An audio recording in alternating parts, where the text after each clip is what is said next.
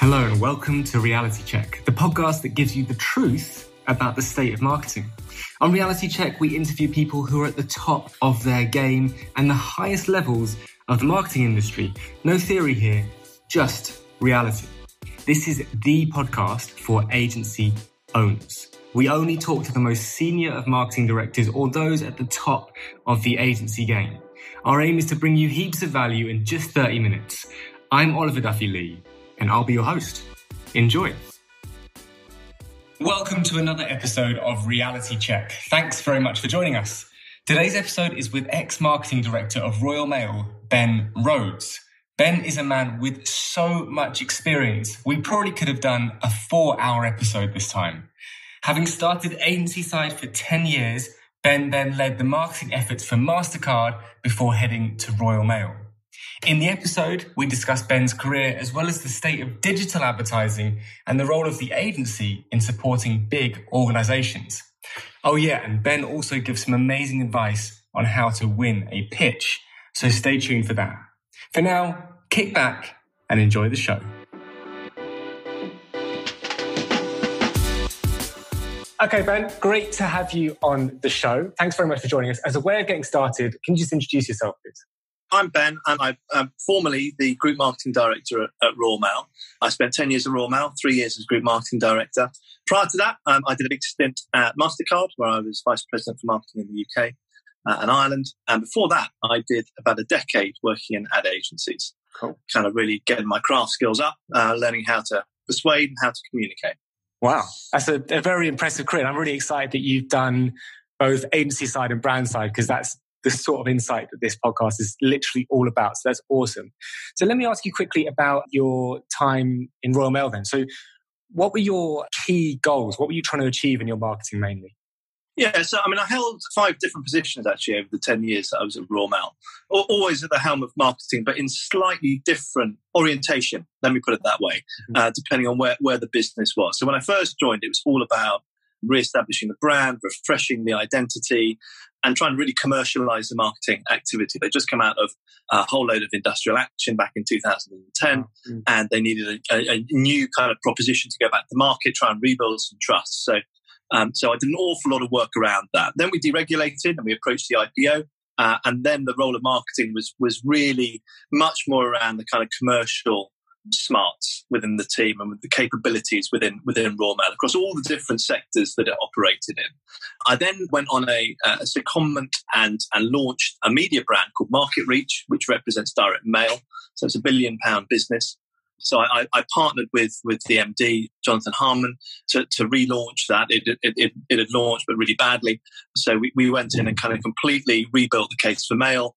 And I did a huge amount of very, very kind of gritty B2B work, kind of really kind of tooling up the sales force, getting them trained up so they knew how to sell mail in a digital environment, to marketeers, building the case for mail, what the proposition is, where does mail fit in a digital world, all sorts of stuff like that. And that was fascinating. I jumped out of that, and then we were writing the kind of IPO year and, fully deregulated business. And I started to do quite a lot of strategic marketing around unlocking value from our customer base. Royal Mail has just shy of 300,000 contract account customers. They can only sell to about 50,000 a year. So there's a big role in marketing there. So I did a big segmentation piece, a value segmentation piece, which really turned parts of the business on its head in terms of our understanding of customers and customer value. But off the back of that, I implemented a big CRM program, and then I started to digitize marketing really quite aggressively to kind of build up a very strong lead stream into the business of new business opportunities through digital channels alongside as you would imagine, the direct mail. We did quite a lot of because it was free. Of course. So I did a lot of that, and then in my last stint, when I took on group marketing, I had to merge the digital function, which was standalone, as it is in quite a lot of large businesses, into the marketing function. It was part of a restructure. I had to release a lot of costs by doing that. That was the mission. And it was a fascinating thing for me to do. I'd always, I'd done digital bits as part of marketing, but actually to run digital and oversee very big elements of digital transformation, certainly around our website, and about 30 applications on the website. Quite a large capital project to kind of push through the organization with our shop and with GDPR coming online at the same time. Sure. That was quite a major focus in the last 3 years, as well as, establishing a social media presence and capability, and a huge amount of kind of corporate and more recently crisis communications around kind of COVID and lockdown. Of course. Busy times. Wow, that's a massive amount of activity. So just give us, it sounds to me like you at the start of your tenure there, it was more traditional and a lot more thinking and positioning. And then towards the end, it was more digital and implementation. Is that fair? Yeah, I think that's true. But I also think that's partly because, 10% of the world is strategy, right? 90% is implementation. So once you get those kind of strategic pillars sorted out, sure, you have to refresh them from time to time. But once you get that basically sorted out, then it really is about kind of implementation and much more kind of tactical activities, delivering those plans. And digitization was a massive, massive part of that. Of course. When I joined Royal Mail in 2010, they spent more on Yellow Pages advertising than they did on Google. Wow. So there was quite a long way to go. And from a capability perspective, the average tenure at Royal Mail is 26 years. So I got out luckier after 10.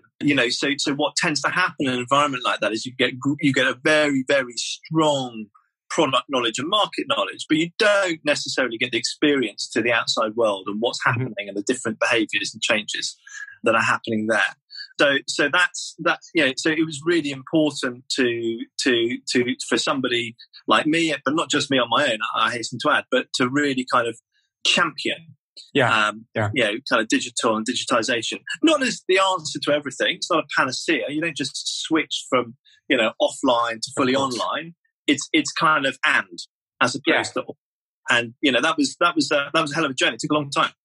And so, and in your experience then, because you've taken some senior positions in different organizations, and how often is it the case that when you take a new position, the first part of that is new strategy, new vision, new direction?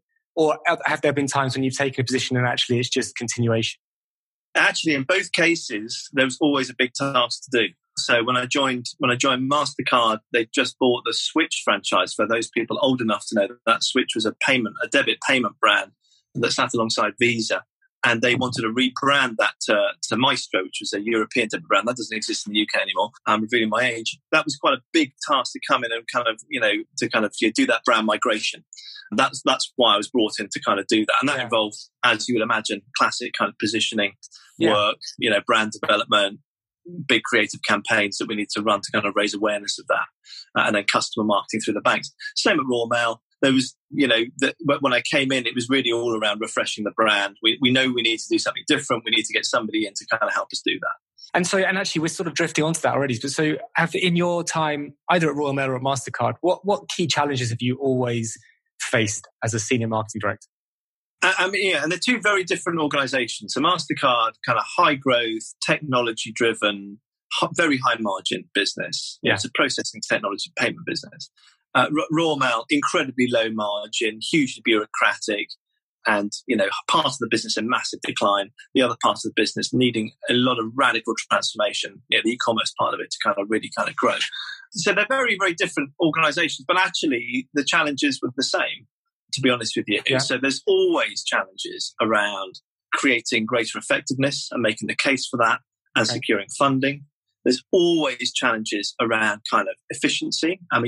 In a low margin business like Royal Mail, efficiency is, a constant driver of decision making, which, to be honest with you, makes it very hard to be creative, makes it very hard to be risk averse. It makes it very hard actually to create platforms where you can get above market growth because you've got this constant drive for can you cut costs, can you do this cheaper, can you be more efficient? So that's quite a challenge. And I think the other piece, and you get this in large organizations a lot. I think maybe a lot of people on the podcast have experienced this themselves. Is you get a lot of restructuring. So, and what restructuring does, which is a euphemism for exiting people from the business and getting the existing people to work harder and increase productivity. There's a human face to productivity gains, right? Which is the same person doing twice as much work over a period of time. The challenge with that is always the massive loss of productivity you have when you go through a restructure, because no one knows if they got a job or not. But then from a talent retention and development perspective, it gets really hard as well, because it's very difficult to retain good talent, and it's quite difficult to pull new talent in and offer the kind of training and development that you need to have when the marketing world is going through huge changes with the kind of way that Martech's operating, the way the digital ecosystem operates for advertising. So kind of being on top of all of those developments is really hard, especially when you've got the CFO and the CEO looking at each other saying, and spend that money very wisely. Yeah, and presumably wanting measurement on every piece of activity you do, I imagine. Yeah, I mean, at an early stage in Royal Mail, I sat down with Moira and Matthew, who are the CEO and CFO respectively. Well, I sat down, they pulled me into their office, and we thrashed out a set of KPIs for marketing activity. Okay. Can you share what the KPIs were? Or? Yeah, well, I mean, it was largely, there were a bag of them. So I set hurdle rates for return on investment, both at the low end and also the high end, because it's quite easy to get a high ROI. You just target people who are going to buy anyway. So I got onto that one quite quickly. People go, I've got an 18 to 1 ROI. You go, well, I tell you what, stop the activity. Guess what? We'll still sell the fucking product. So we set hurdle rates on that. And then also for our B2B businesses, we absolutely looked at the kind of the key KPIs around kind of, leads, average order value, conversion rate. I mean, this is kind of bread and butter stuff. Yeah. But the KPIs were always commercial. Now, if that meant that I needed to get a certain amount of awareness or a certain amount of impressions I need to hit, that was fine. But they weren't the KPIs. So the KPIs were the pounds of traded revenue that we made at the end of the day. And as long as I could justify my investment and prove out that the activity was delivering this, they were much less interested in, is this a direct response approach? Is this a brand-led approach? They were just interested in the bottom line, which I think, is a great conversation to have. It's a great leveler. It's much easier to talk to a CFO about, pounds and, contribution and margin than it is around awareness and salience and impression. But what's your view on that? From a marketing perspective, aren't those other sort of softer, non-commercial KPIs also important? They are important, but they're not key performance indicators. Okay. So they're really, really, really important. Don't get me wrong. If you want to drive, bottom of funnel conversion, you've got to have a very strong top of funnel lead stream coming in there. And that requires consideration, knowledge, awareness, all that stuff. But at the end of the day, when I'm talking to my C-suite colleagues, there's no point talking about that. They'll think, they'll just give me my colouring pencils and balloons and say, that's up, those, setting those, the softer KPIs are what I do with my department, with my agencies to say, you do this to achieve that. And that's how it works. Yeah, that makes sense. And like you said, the top of the funnel idea is really important, because you presumably are going to get much better results at the bottom of the funnel if you are getting better brand recognition and things like that. Yeah. If your brand's worth nothing, you're not going to get many sales at the end of the day. Quite right. So what's quite interesting, Ben, with your history is you said that you had 10 years on the agency side. And that's great insight for the audience that we have here, but also just for people in general. So first of all, from a client side, what did you use agencies for generally? What was your main function for bringing an agency to support you? So I've always been fairly judicious actually with how I use agencies. And I think this has become increasingly important in today's world. It's probably a big risk to most agency leaders. So the way I used agencies, I brought agencies in to do things that I couldn't do. Yeah. And that's why I brought them in. I didn't bring them in for anything else. So I couldn't do creative. We didn't do that. We couldn't do big ideas. Okay. Now, can I knock out some leaflets? Can I do, a few social posts? I can do most of that in-house. I might need a big idea. I might need a creative platform. I use my agency to do that. Yeah. So, and I think that's the way the world is kind of moving. So that's how I used, certainly Royal Mail, how we work with agencies. At MasterCard, it was slightly different actually. And that was, bearing in mind, MasterCard, big global company, big global agency relationships. It was a very low headcount organization when I worked there. It's changed a bit now. And we outsourced everything to agencies. Okay. So what was your department consisting of? Not presumably less doers and more thinkers, or? So Sean and I ran about £50 million worth of advertising between us. Everything else was outsourced. Really? Yep. So we had a big team at McCann and across the McCann network, and they did everything. Interesting. And I'll be honest with you. How was that? Largely brilliant. Okay. I mean, there were times, though, when you can't get a big agency to do small things. It's quite hard. And at the time, you certainly couldn't get them to build a website or do anything digital. I mean, I'm going back here to 2005, right? I'm going back a long, long way. Right, okay. But it was terrific. But what it did mean is I spent all of my time at the agency and all of my time apartment, really. Yeah, and all of my time out on shoots, which was lovely. Don't get me wrong, it was great fun. But it didn't really, for me personally, I just spent 10 years in agencies. Actually, it was a good transitional role for me, actually, to move across to the client side.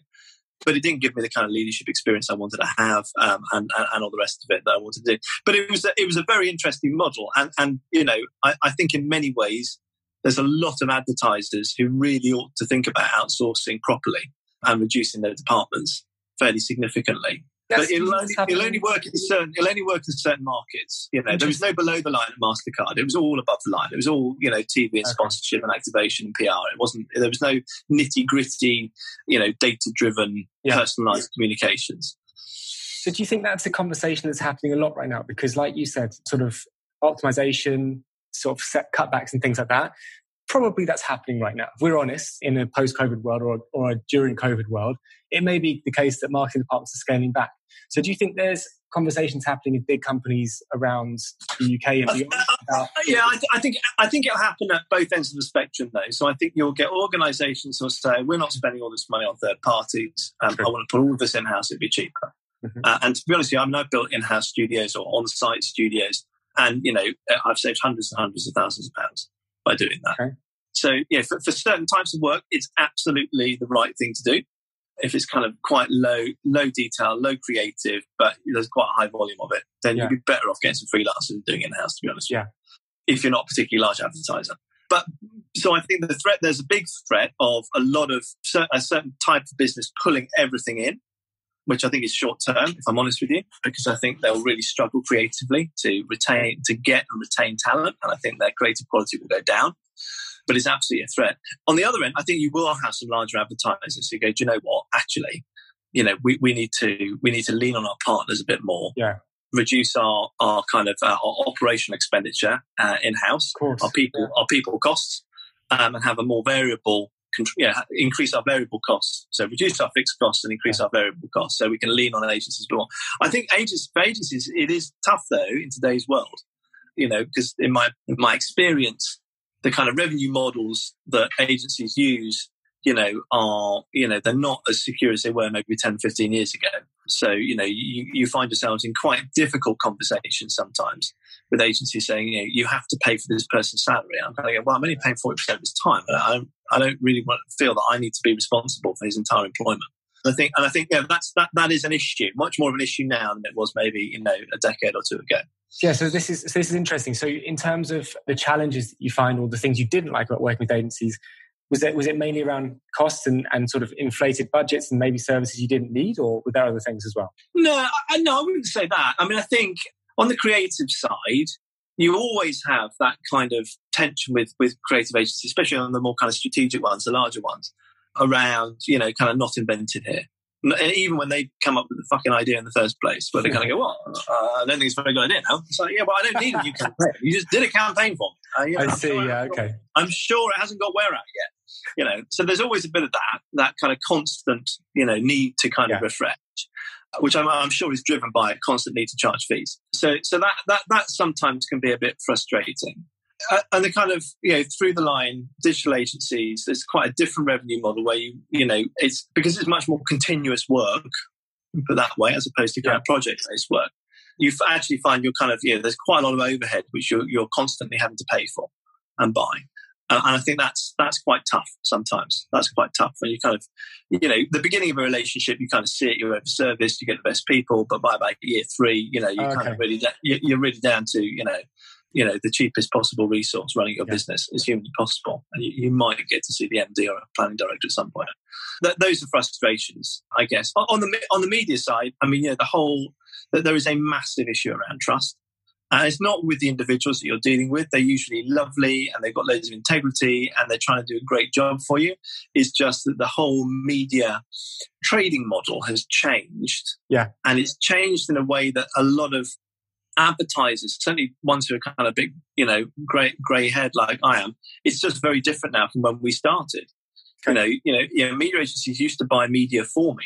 Now they sell media to me. And that's very, very different. And now, that's actually happened a long time ago. It's just that, the monetization of that has really kicked in with digital over the last kind of 5 to 10 years. And explain the difference between those two. Explain that shift and how that affects you as a client. So as a client, you want in the past, you would, now maybe this was never true, right? But the mirage was that your media agency was buying your media for you.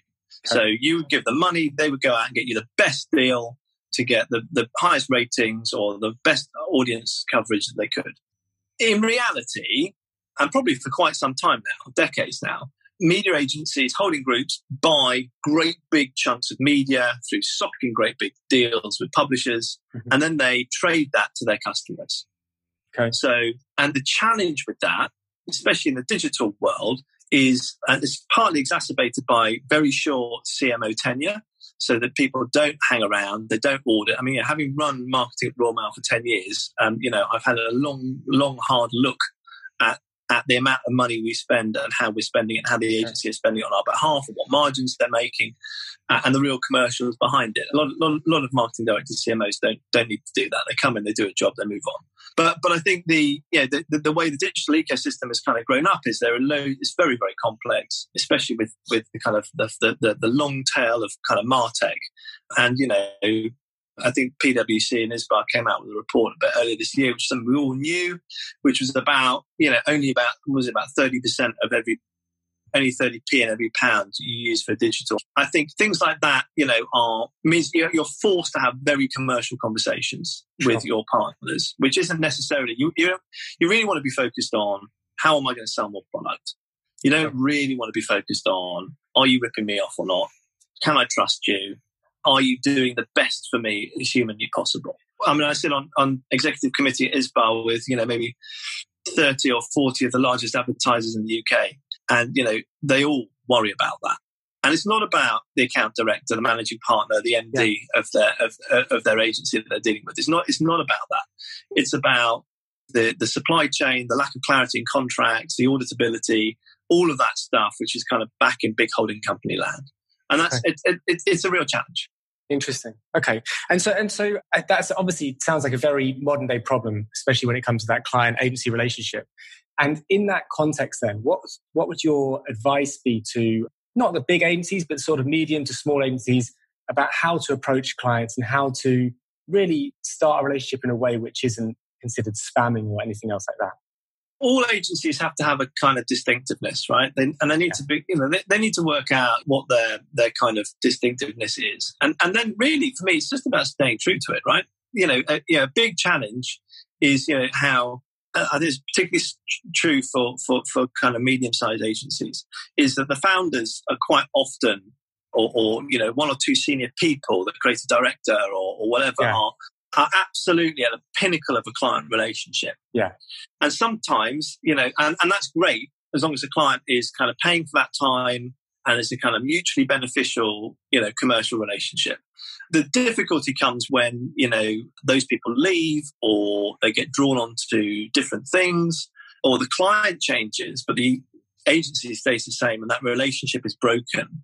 And that's actually where stuff gets a bit tricky, to be honest with you, in my experience. But it's about just staying true to that pitch promise, right? That's the important thing. And having something very unique to offer in the first place. So a unique position. I think you've got to have a flavour. Yeah, you've got to have a flavour, right?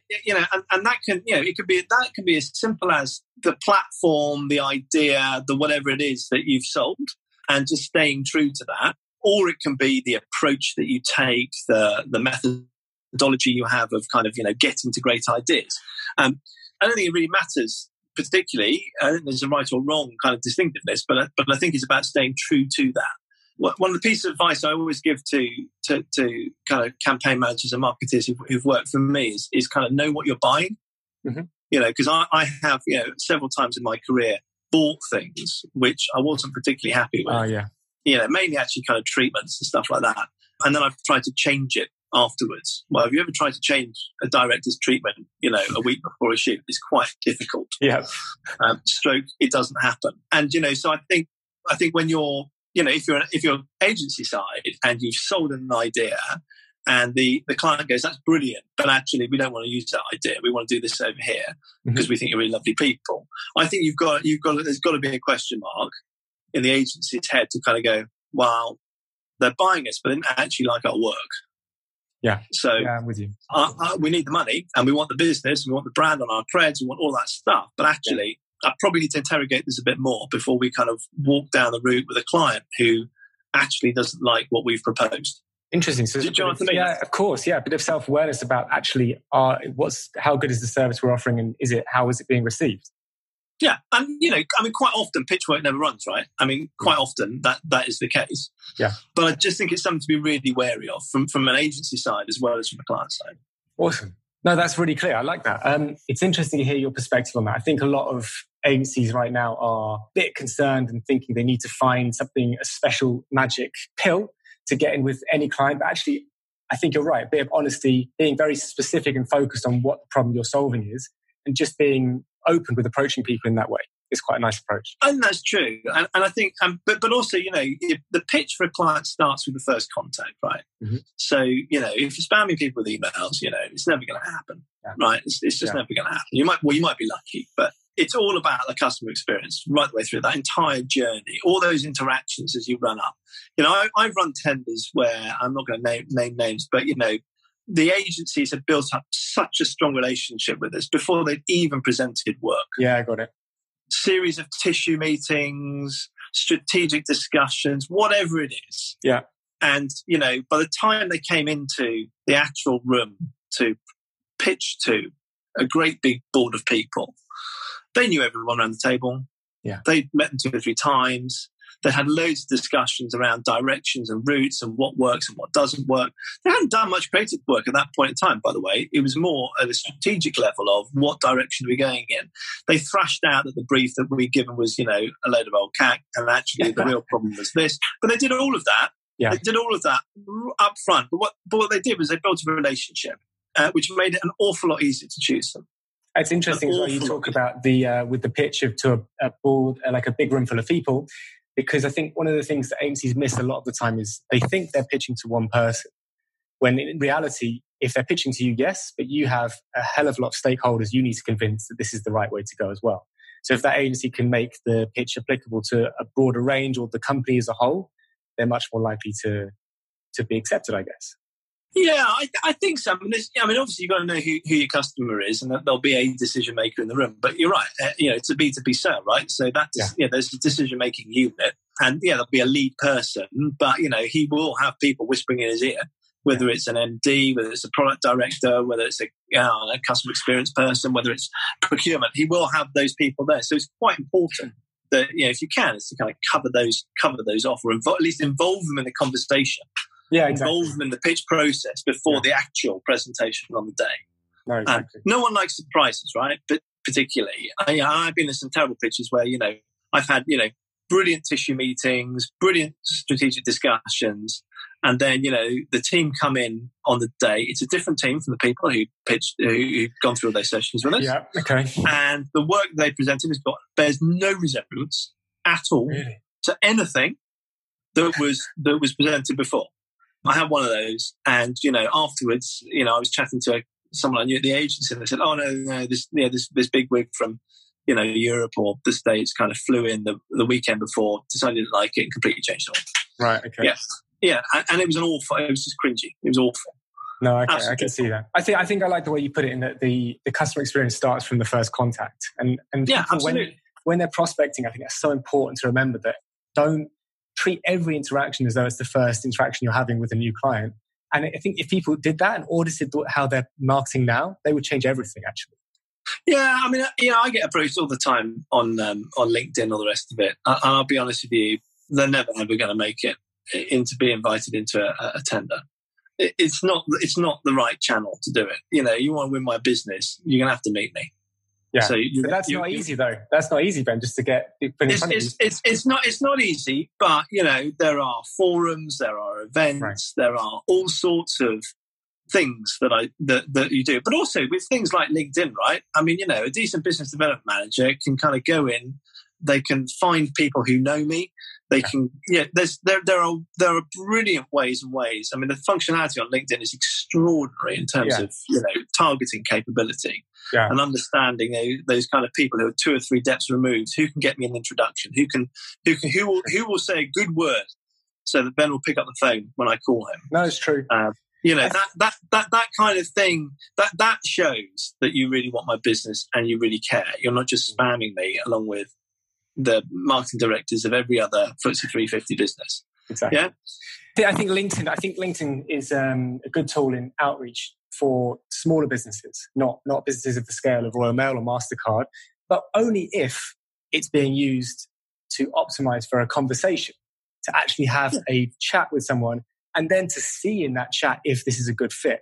And then again, it works if you have that very specific problem that you're solving in mind. But what I see loads of people doing right now is introduction, connection message, and then 3-page essay introducing their services like a minute after you accept request, which is just not the way.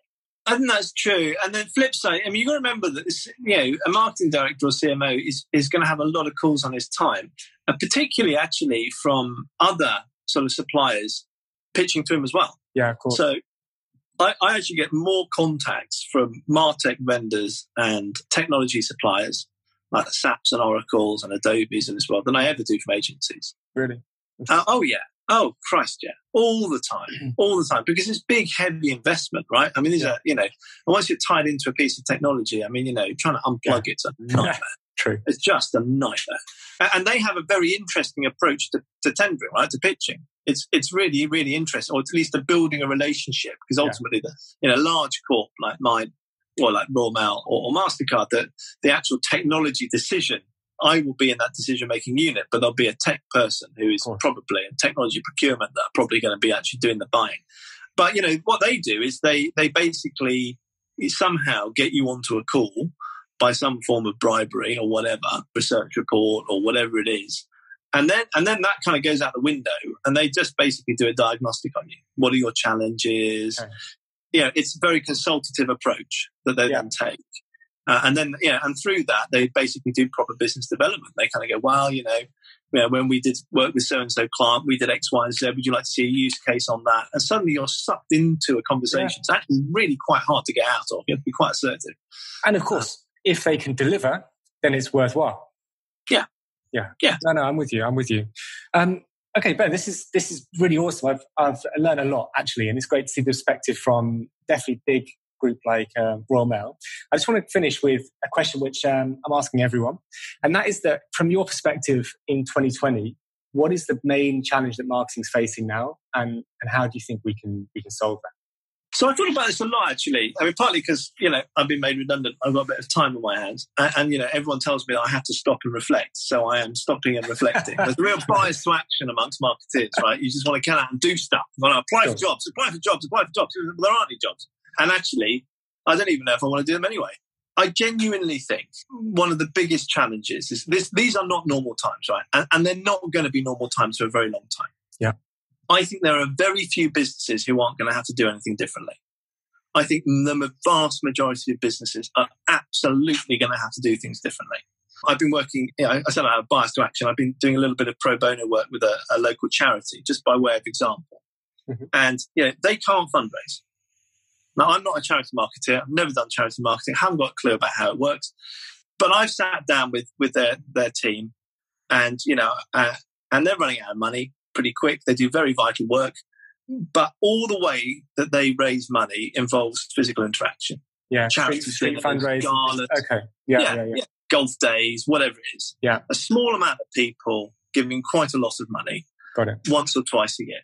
I mean, they are, if they don't change their model, they've absolutely had it.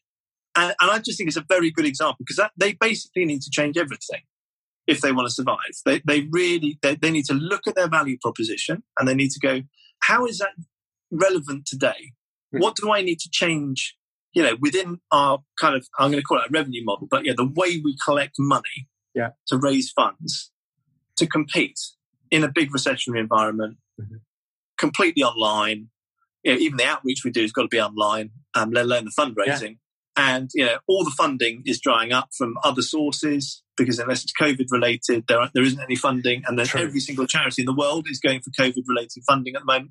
So that's all drying up. So it's, so your value prop's got to change. You've probably got to change your revenue model altogether from kind of large donations from a few people to lots of small donations, regular giving, all the rest of it. Really, really, really difficult stuff to do. You're going to have to massively augment your online presence, your social presence, using platforms differently.